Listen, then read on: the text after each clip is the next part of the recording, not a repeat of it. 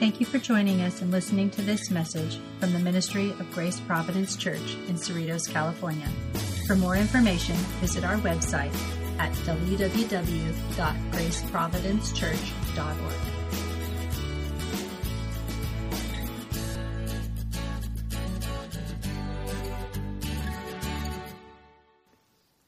So we're coming back to Mark chapter 3. Let's remind ourselves again why we're studying Mark.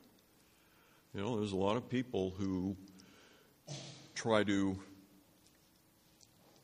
will not really read the Word of God to take their impression, their knowledge of who Jesus Christ is. They would rather turn on the TV and watch a movie or something of that nature. They'll never pick up a Bible.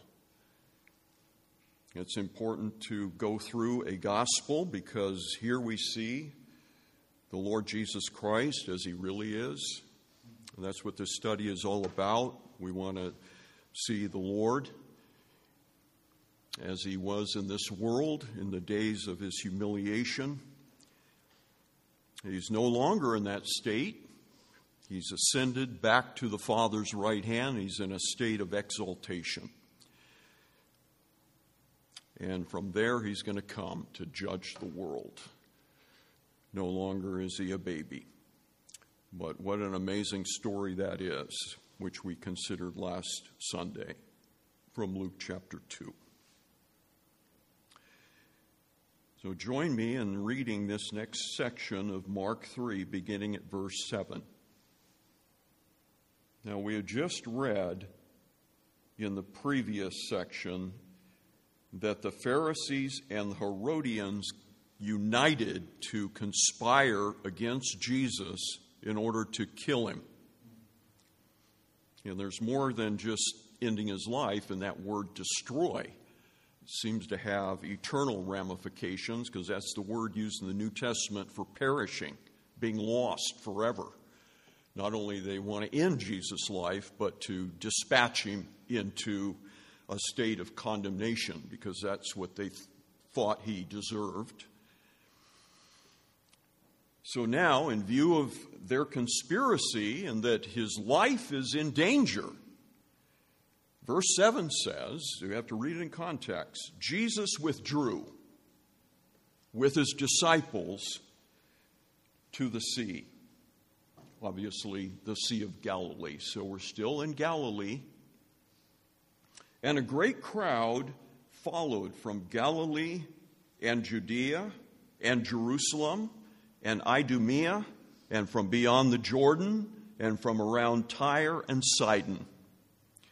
When the great crowd heard all that he was doing, they came to him, and he told his disciples to have a boat ready for him because of the crowd,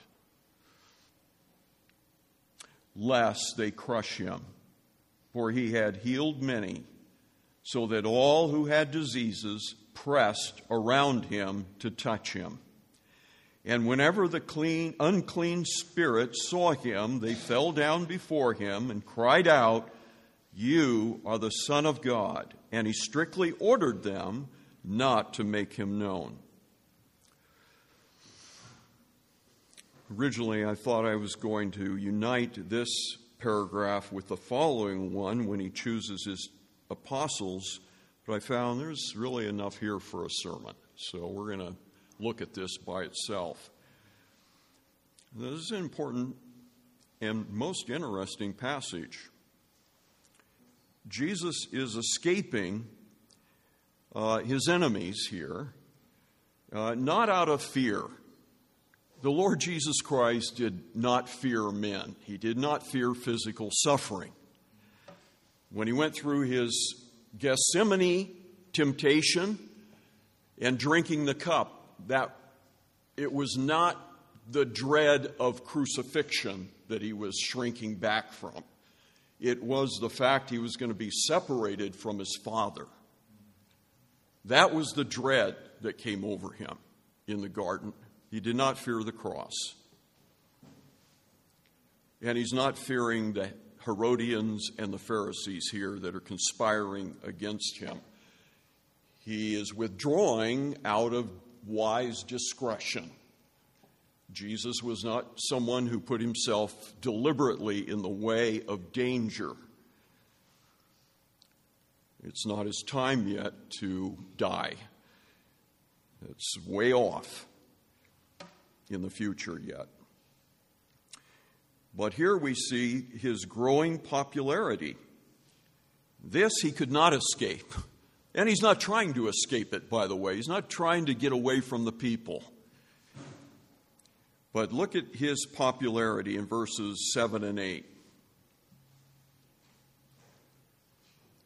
Notice the great crowds from Galilee, and then it mentions the great crowd again in the next verse. So twice we're told of the great crowds. Now, this is a word that just simply means multitudes, myriads, and put a number on it. You have to imagine that it was quite a crowd, because here we have the most comprehensive statement in the Gospels of who constituted those crowds. Look at it. A great crowd followed. That does not mean that they were his disciples. Simply the word follow means they were tracking him down. They were coming up behind him, following him, but not in the sense of discipleship. So don't read that into it, that these are his disciples. But here we have a list of where they're from. First of all, Galilee, that's where he is. This is the immediate, this is Jewish territory. But then it mentions Judea, that's south, down where Jerusalem is. So you got Galilee and Judea. This is Jewish territory, so he's got a Jewish following. And it mentions Jerusalem by itself. Why Jerusalem? Why is Jerusalem? Because this is the center of their religious life, the Jewish people. This is their capital, the city of Jerusalem. So there is the Jewish element among the crowd. But notice, it doesn't stop there. And Idumea, and from beyond the Jordan. Those two go together, because now he's talking about on the east side of the Jordan River, which is a mix of Jewish and Gentile. Gentile, when we use the word Gentile, anybody who is not Jewish in the sense that they are a descendant of Abraham and the 12 tribes of Israel, they are a Gentile in the Word of God. Now, many Gentiles have become Jewish in that they have embraced the Jewish religion and live like Jewish people. But that does not make them Jewish in the sense that we're talking about now. So Gentiles, anyone who's not Jewish from the 12 tribes of Israel, is a Gentile. So this next group, Idumea, this is the same as Edom. Remember, this is where Esau settled, down south, east of the Dead Sea, about 120 miles from where Jesus is actually, up in Galilee. And from beyond the Jordan, that area, they say probably it refers to Perea, which is modern-day Jordan. So Edom now is Saudi Arabia, partially, to give you some idea where we're talking about. So Idumea and from beyond the Jordan is a mix of Jewish and Gentile regions. But then it adds, and from around Tyre and Sidon. That is north of Galilee on the coast of the Mediterranean Sea, present-day Lebanon. And that is Gentile area. So people from, look at this, north, east, west, south, they're all there. They've all come to Galilee because they have heard about him. What is it that they heard? They heard that what he was doing. Notice that, not what he was saying. There's not an emphasis on Jesus' words in Mark's gospel. And their attraction wasn't because of the things he was saying, it's because of his works, his miraculous works. They heard he was healing people, and there's sick people all over. And they came to get healed. This is hundreds and thousands of people. So we have to use our imagination a little bit to just get an idea. When did we see crowds like this in my lifetime that mobbed people? It was when the Beatles came to the United States in the 60s. John F. Kennedy was mobbed like this by people as well. It doesn't happen very often that there's somebody that popular in society where people are rushing to see them, to touch them. So this is a situation here. It's local people, it's far off, it's Jew and Gentile. Notice that the Lord Jesus Christ was despised by the religious establishment, but there was an attraction, a magnetism that he had with the common people. Note that. That's really important about him, who he appealed to. The religious people were jealous of him because of his popularity and the way he taught. He did not teach as the scribes who quoted others, remember? He didn't teach like that. He didn't say, well, Rabbi so-and-so said this. No, he said, I say unto you. He taught from his own authority. This was something unique. It was powerful. It made a deep impression on those that listened to him. So they heard what he was doing, and this is what they were responding to. It was the report of the wondrous works, and it spread like wildfire. Well, people have been attracted to Jesus Christ throughout the centuries. There's no question about it that he has been the most amazing person in human history. There's been no other person like him. He is worshipped by 2 billion people. Imagine that. 2 billion worship him. Throughout human history, they've been drawn to him, and for many different reasons. They're drawn to him because of his miraculous works. They're drawn to him because of what he said. And let me put it like this. Jesus Christ said things that no one else could say or would say. Now, if God became a man, if we presuppose that, because this is what the New Testament is telling us. If God became a man, we would expect him to say things that are very unique, that no one else has ever said or could say. Who could say, I am the way, the truth, and the life? No man comes to the Father except by me. What a claim. I remember talking to a pastor many, many years ago, and met him in Santa Barbara, and we had lunch together. He was from down here. And he was telling me his testimony, how he had been into Eastern religion.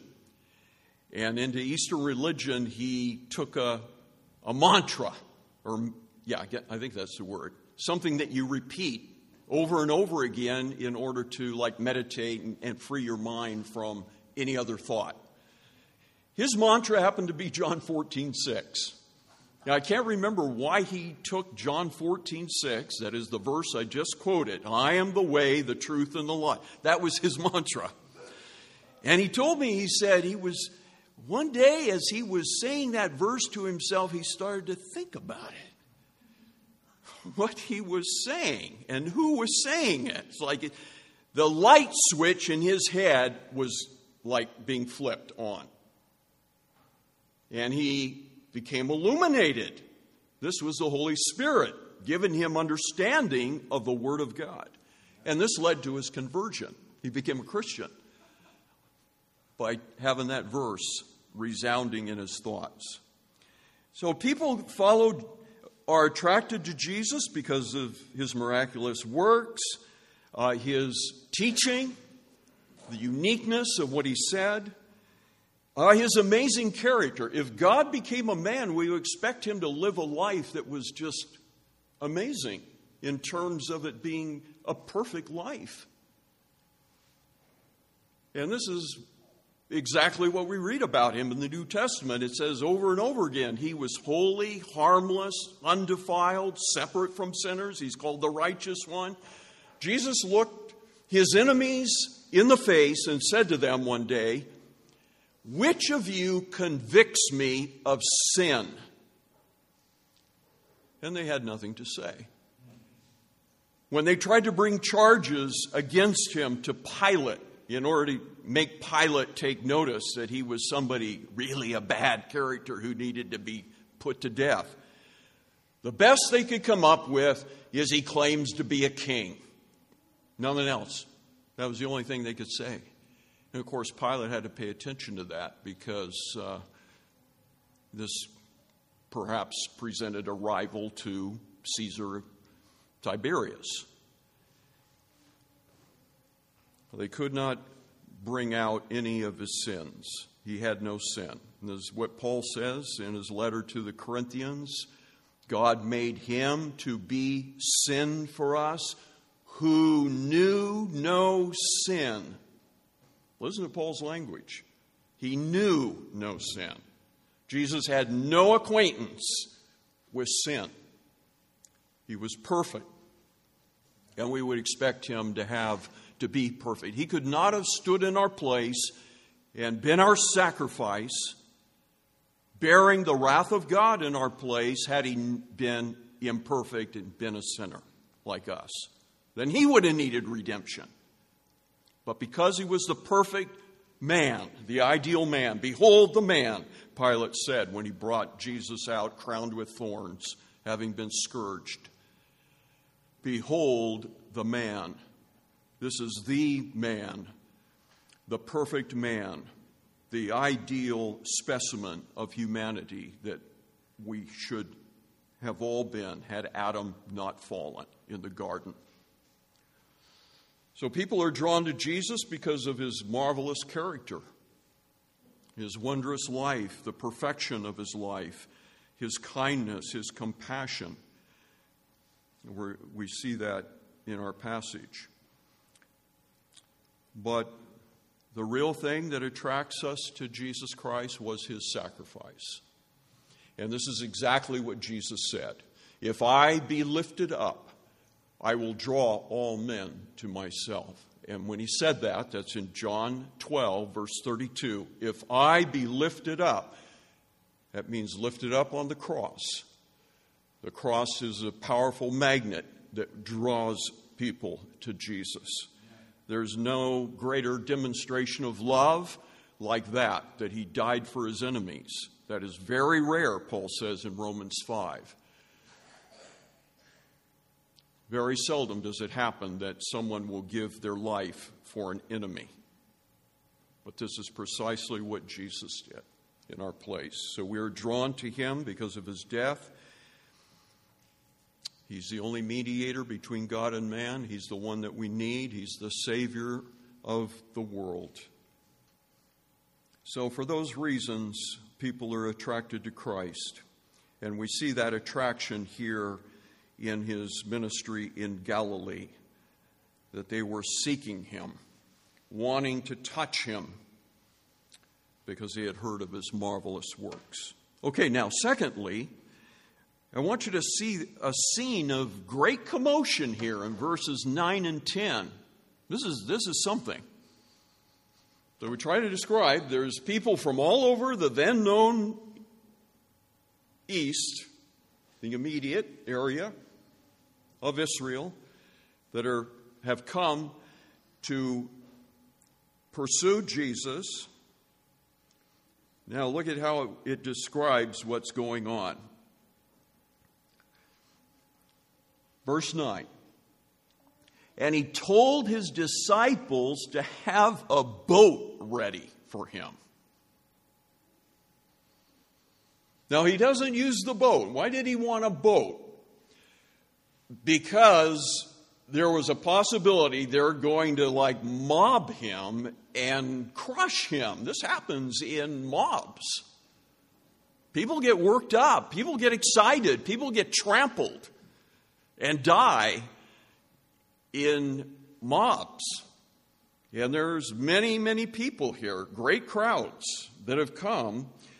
And Jesus is taking some precaution here. He's acting wisely. He's not trying to escape them. He's just saying, let's have one ready in case it gets so bad. We can get into the boat and, still can help the people, but we're not going to get mopped and crushed by the crowd. It's pretty interesting. He told them to have a boat ready because of the crowds, lest they crush him. It means press on him. So it's mobbery. And here's why. Here's why they're pressing to get to him. For he had healed many, so that all who had diseases pressed around him to touch him. Now, there's a couple of interesting things here I want to draw your attention to in this wording. First of all, I said he never did use the boat. He will use a boat in chapter 4, chapter 6, and chapter 8, but not here. He does not use a boat. So here is the reason that explains his growing and pressing crowd. He had healed many. It's an understatement. My belief is that everyone who came to him for healing was healed. I don't think anyone went away disappointed. Just knowing who Jesus Christ is, that everyone got what they came for. He had healed many. Now notice this, so that all who had diseases, the word for diseases is the word scourge, scourges. It's interesting that that's the Greek word used. A scourge is the whip, which was a form of punishment. Jesus was scourged by Pilate. He was whipped, brutally whipped. But here, disease and sickness is called a scourge. That is a reminder to us from the Word of God that sickness, disease, and death ultimately came because of man's fall in the garden and came as a punishment for sin. This is why we get sick. This is why people get diseases that eventually end their life. It was not like this in the beginning. This came about as a result of the fall of man. Now, it doesn't mean that when you get sick that you're being punished. I'm not suggesting that, though it would seem like that's what I'm saying. No, I'm speaking generally of these things, that they are present in our world and they afflict mankind because of the fall, and this came as a result of man's sin against God, and God penalized man with death as a result of his disobedience and all the things attending to death, sickness, disease, and so on. Every time you get sick, it's a reminder that you live in a fallen world. This is how you should see it. That's how I mean it. I'm not saying that you're to think, God has punished me right now. He must be angry at me. I'm not saying that. Now, sometimes people do have bad things happen to them as a consequence of sin. That's also true. But we don't need to say every time that we are sick or if we were to get a disease that God is punishing us, that we're being judged by him. Now notice that they pressed around him. Literally, that is, they fell on him. They fell on him. So you've got a crowd of people, they are pushing, they're shoving in their excitement to get to Jesus. So you just can see this, what's going on. And they're literally falling on him because they have it in their mind that if they can just Rather than waiting for him to touch them, because they've heard that he touches people and they get well, they're just falling on him. Now, falling on Jesus, there's a good spiritual teaching in that, actually, that I want to turn over for a moment. Because actually, falling on Jesus is a picture of faith. Not saying they would have to believe if they're falling on him that they're going to get healed. So there's an expression of faith here in these people. But actually, that's a good literal picture of what it means to believe in Christ. The Bible uses that language, to believe on him or upon him. This is how it is in the original language. Believe upon Jesus. Believe upon him. Trust upon him. Rest upon him. You all know what a recumbent bicycle is. I've used this illustration before. You know, when you see a guy riding a recumbent bicycle, he's really kicked back in it. He's sitting back, his legs are out in front of him, and he's pedaling out here. He's in a very relaxed position on a recumbent bicycle. It's a completely different approach to riding a bike. All his weight really is on that bike, and he's relaxing. He's enjoying his bike ride. He's not racing. He's just enjoying relaxing on his bicycle. Well, it's interesting that the old theologians used the word recumbency as a synonym for faith in God. Think of that. This is how they communicated what it means to believe in Christ. Recumbency means that you lean upon a thing. You lean on it. You fall flat on it. Spurgeon even used that language in his sermons. Fall flat on Christ and you're saved. Fall flat on him. What does he mean? He means just trust him, rely upon him, depend upon him. Believing in Christ means more than simply acknowledging that he was a real historical person who went to the cross and did the things that the Bible says that he did. I mean, it's important. We must believe that. That's important to believe that, but then you take it a step further. What do I do with that belief? I rest on him. I fall flat on him, meaning he is my support. He's the only person I'm trusting in and relying on for salvation.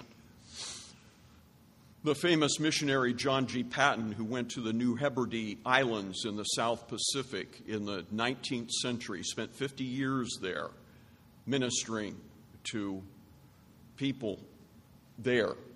And he was doing Bible translation. He was trying to get across what it means to believe in Christ. He wanted to put it in their language. So he had one of the men that was helping him with translation who knew some English, and he sat in a chair, and he asked this man that was helping him with translation, "What am I doing right now?" He's sitting in a chair. And he gave him a word that explained that. Then Paton picked his legs up off of the ground while he's still sitting in the chair. He lifted his legs off the ground. He said, "What am I doing now?" And he gave him a different word, different idea. He said that's the word I'm going to use for faith, to put all my weight on him. So again, another illustration of this point, falling flat on Christ. The crowds were falling on Jesus because they wanted to be healed. Now, let me move on. So this is kind of a pathetic scene, if you think about it. It must have caused the Lord Jesus Christ a little bit of pain to have the people act like this. But there's no indication that he got angry with them, that he was annoyed. There's no harsh words here. He was kind and patient through it all. You know, those who seek Christ will encounter him. Those who seek Jesus will have an encounter with him. And I don't mean encounter in a literal, physical sense where he will be standing before you. I'm talking about a spiritual encounter. If you seek Christ in prayer, you keep praying, keep asking him, you will have an encounter with him that will transform you. This is his great work.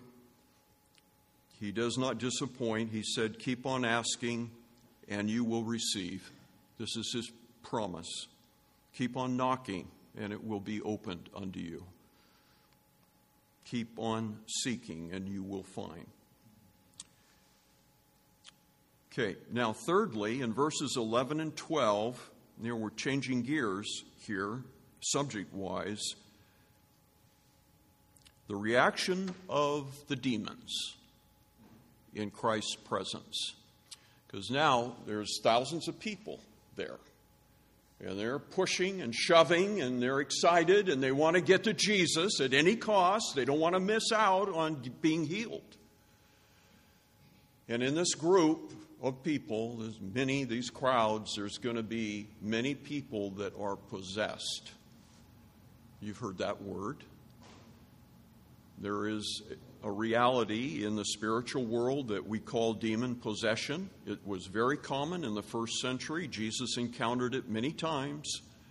We will encounter it in chapter 5 in an amazing story of a man that was possessed by many demons. Now notice that they're called here unclean spirits. This is the most common description of what is a demon. So the whole population of angels that God created before he created man, he created angels. And there were myriads of them. We don't know how many. The Bible says millions of millions, tens of millions of angels. There was a rebellion among them, led by Lucifer, the son of the morning. And 1/3 of the angelic race followed Lucifer in rebelling. Lucifer wanted to be like God. This is where the demons came from. Demons are fallen angels, so they're no longer holy. The angels that did not fall are called the elect angels or holy angels. The others now have a different character. And they're called here unclean, filthy. Now, that describes the character of the demon himself, that he's filthy and unclean, but also what he urges and compels those that he possesses to be involved in.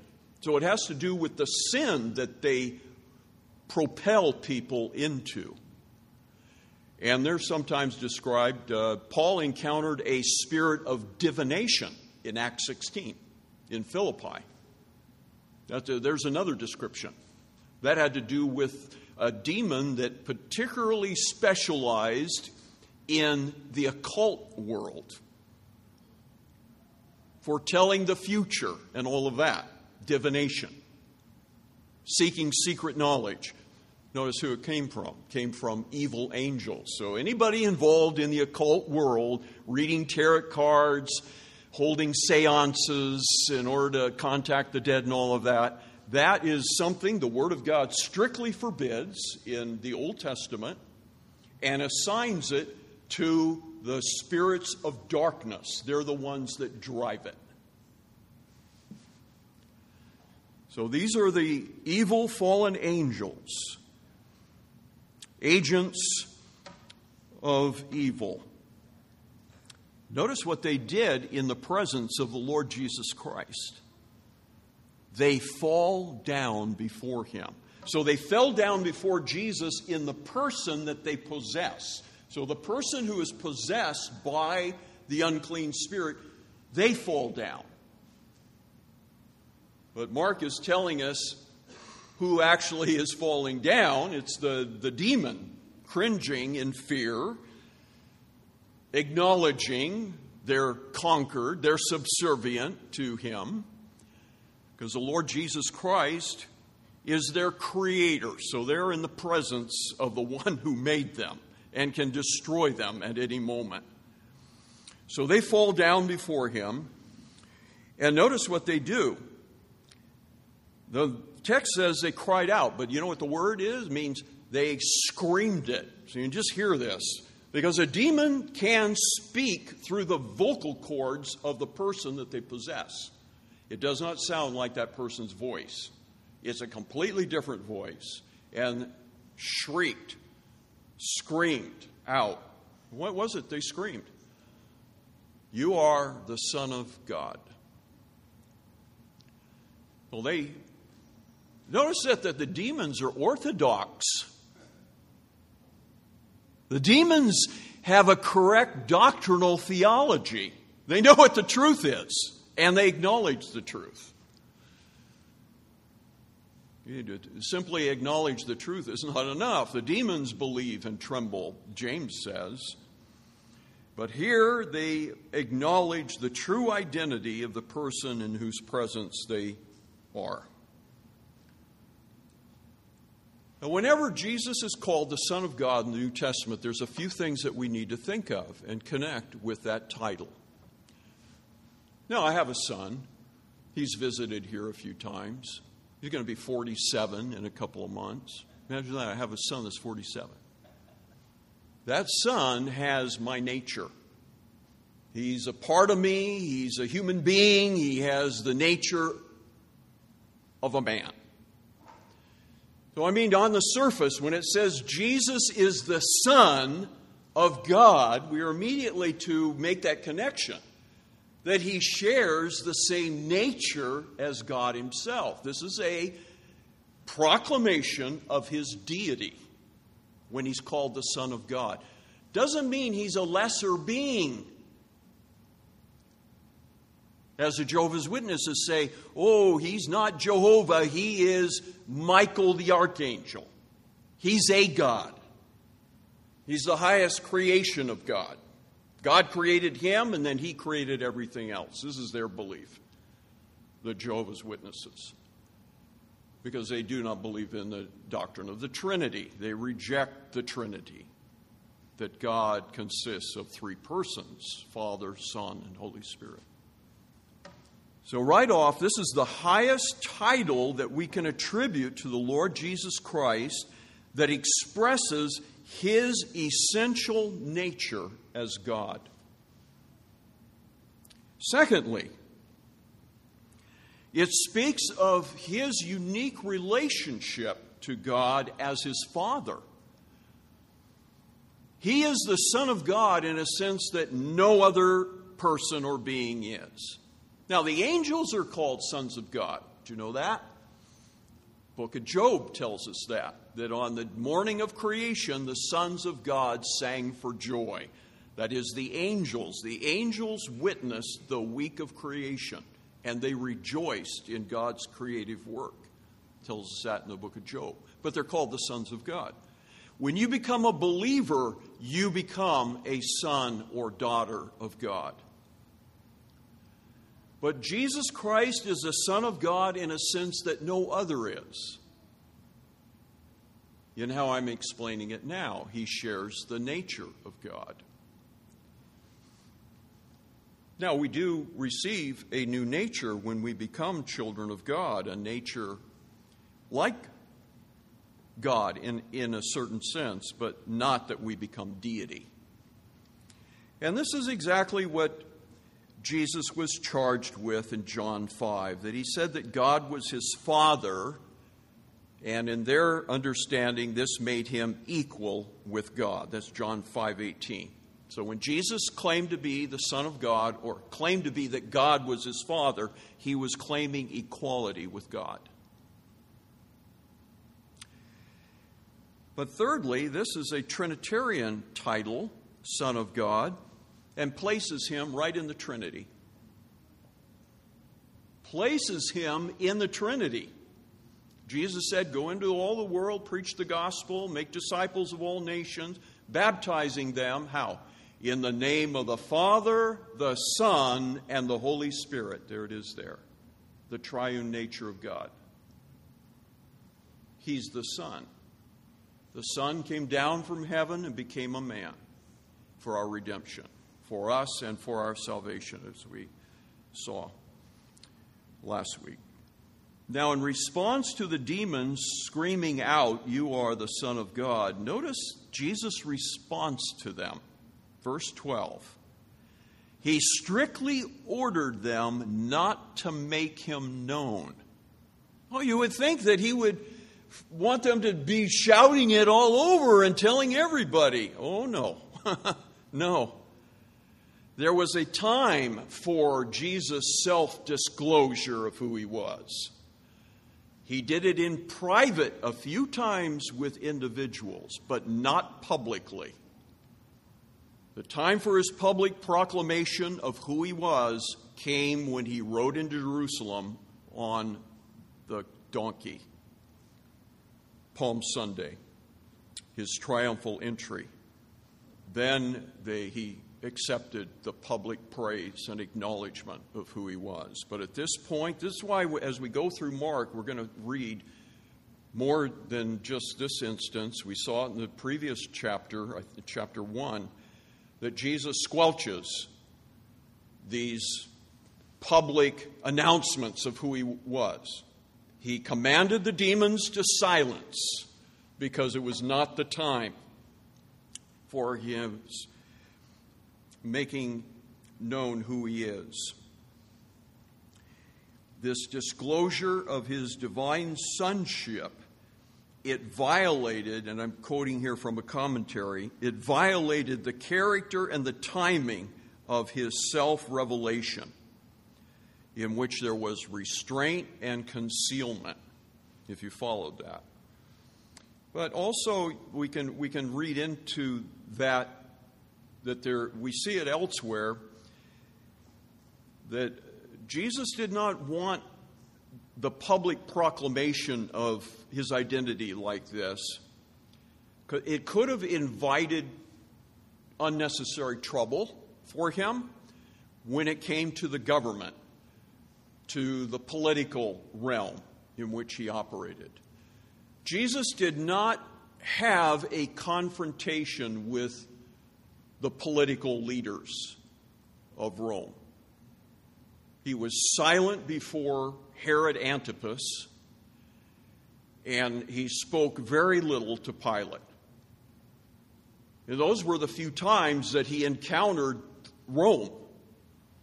Because Jesus Christ was not a political revolutionary.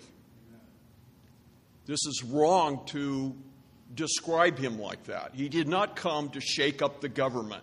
And I give you illustrations of that. When they tried to trap him about taxes, should we pay taxes to Caesar or not? They asked him, trying to trap him. He said, "Show me a coin." And they gave him a denarius that had the image of Caesar on it. It says, "Whose image is on the coin?" They said, "Caesar's." And his great answer was, "Render unto Caesar the things that are Caesar's, and unto God the things that are God's." They had nothing to say in response to that.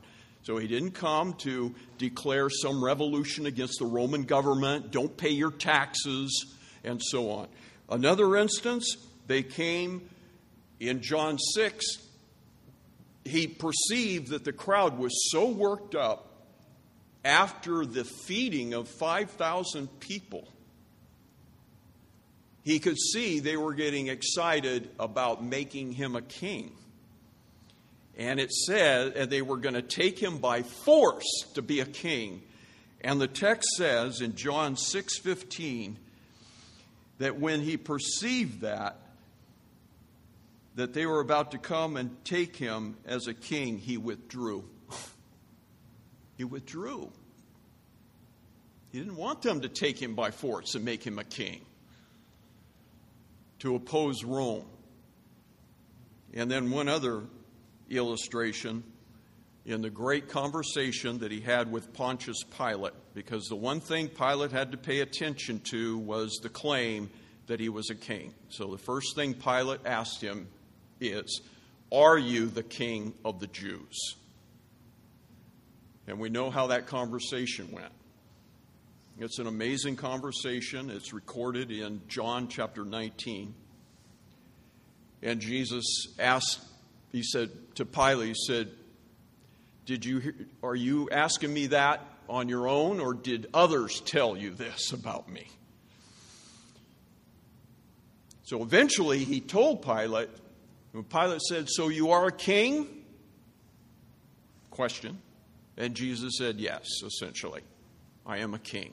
But my kingdom is not of this world."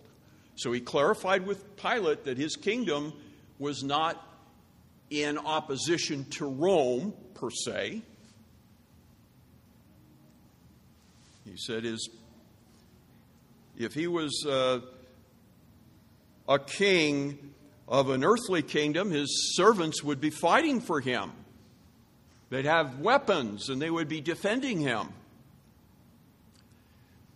No, he conquers how, according to what he tells Pilate. How does he conquer human hearts? With truth. That's his weapon, the truth. I came into the world to bear witness to the truth. This is his weapon. Everyone that is of the truth hears his voice. So there's things in those illustrations that indicate beyond a shadow of a doubt that Jesus was not a political revolutionary. His mission in this world transcended politics. He was here for other reasons, namely our salvation. So the Lord Jesus Christ, he did not withdraw from the crowds. He withdrew from a confrontation with the Pharisees and the Herodians, conspiring. It was not time for him to be put to death and destroyed, so he just left that, but he did not withdraw from the crowds. And that's something we should note about following Christ, that Christians are not called to withdraw from the world. You know, there have been people throughout history who, many, I'm sure, faithful followers of Christ, but they thought that they should withdraw from the world and become a monk and become a nun or something of that nature. And then they live in isolation. So the only people that they have contact with generally are those that are the same stripe. This is not what Jesus calls his followers to. He doesn't call us to withdraw from the world. In fact, his prayer for the disciples was the exact opposite in John 17.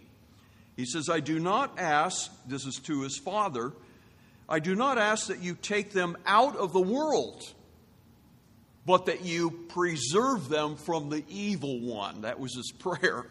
We're going to be in the world, but he prays for our protection from the devil, from evil. That's verse 15. Then verse 18 he says, "As you have sent me into the world, Father, so I have sent them into the world." So God does not, we are not, as Christians, we're not to withdraw into a place of isolation. This is not what God calls us to. Jesus did not withdraw from the crowds. His disciples are not called to that either. So we got to guard against the temptation to, kind of retire and retreat into our own little comfort zone of Christian living. Sometimes that's how I feel personally. So I'm talking to myself here. Our only friends, our only circle of friends are fellow believers. We don't know any unsaved people. This is not to be salt and light as his followers. The Lord Jesus Christ wants us in there with those that don't know him as well. And I just want to end on this note. So don't simply think of I want you to have correct views of Jesus Christ and believe the right thing about him, but take it a step further to the place where you can say, Jesus is my Savior. Jesus is my Lord. Jesus is my God. I like Thomas's example, the man who's called Doubting Thomas. You've all heard about him. Remember, he was the one who did not believe that Jesus rose from the dead. He was gone that Sunday night when Jesus showed up in the upper room and appeared to them after his resurrection. Thomas was not with them.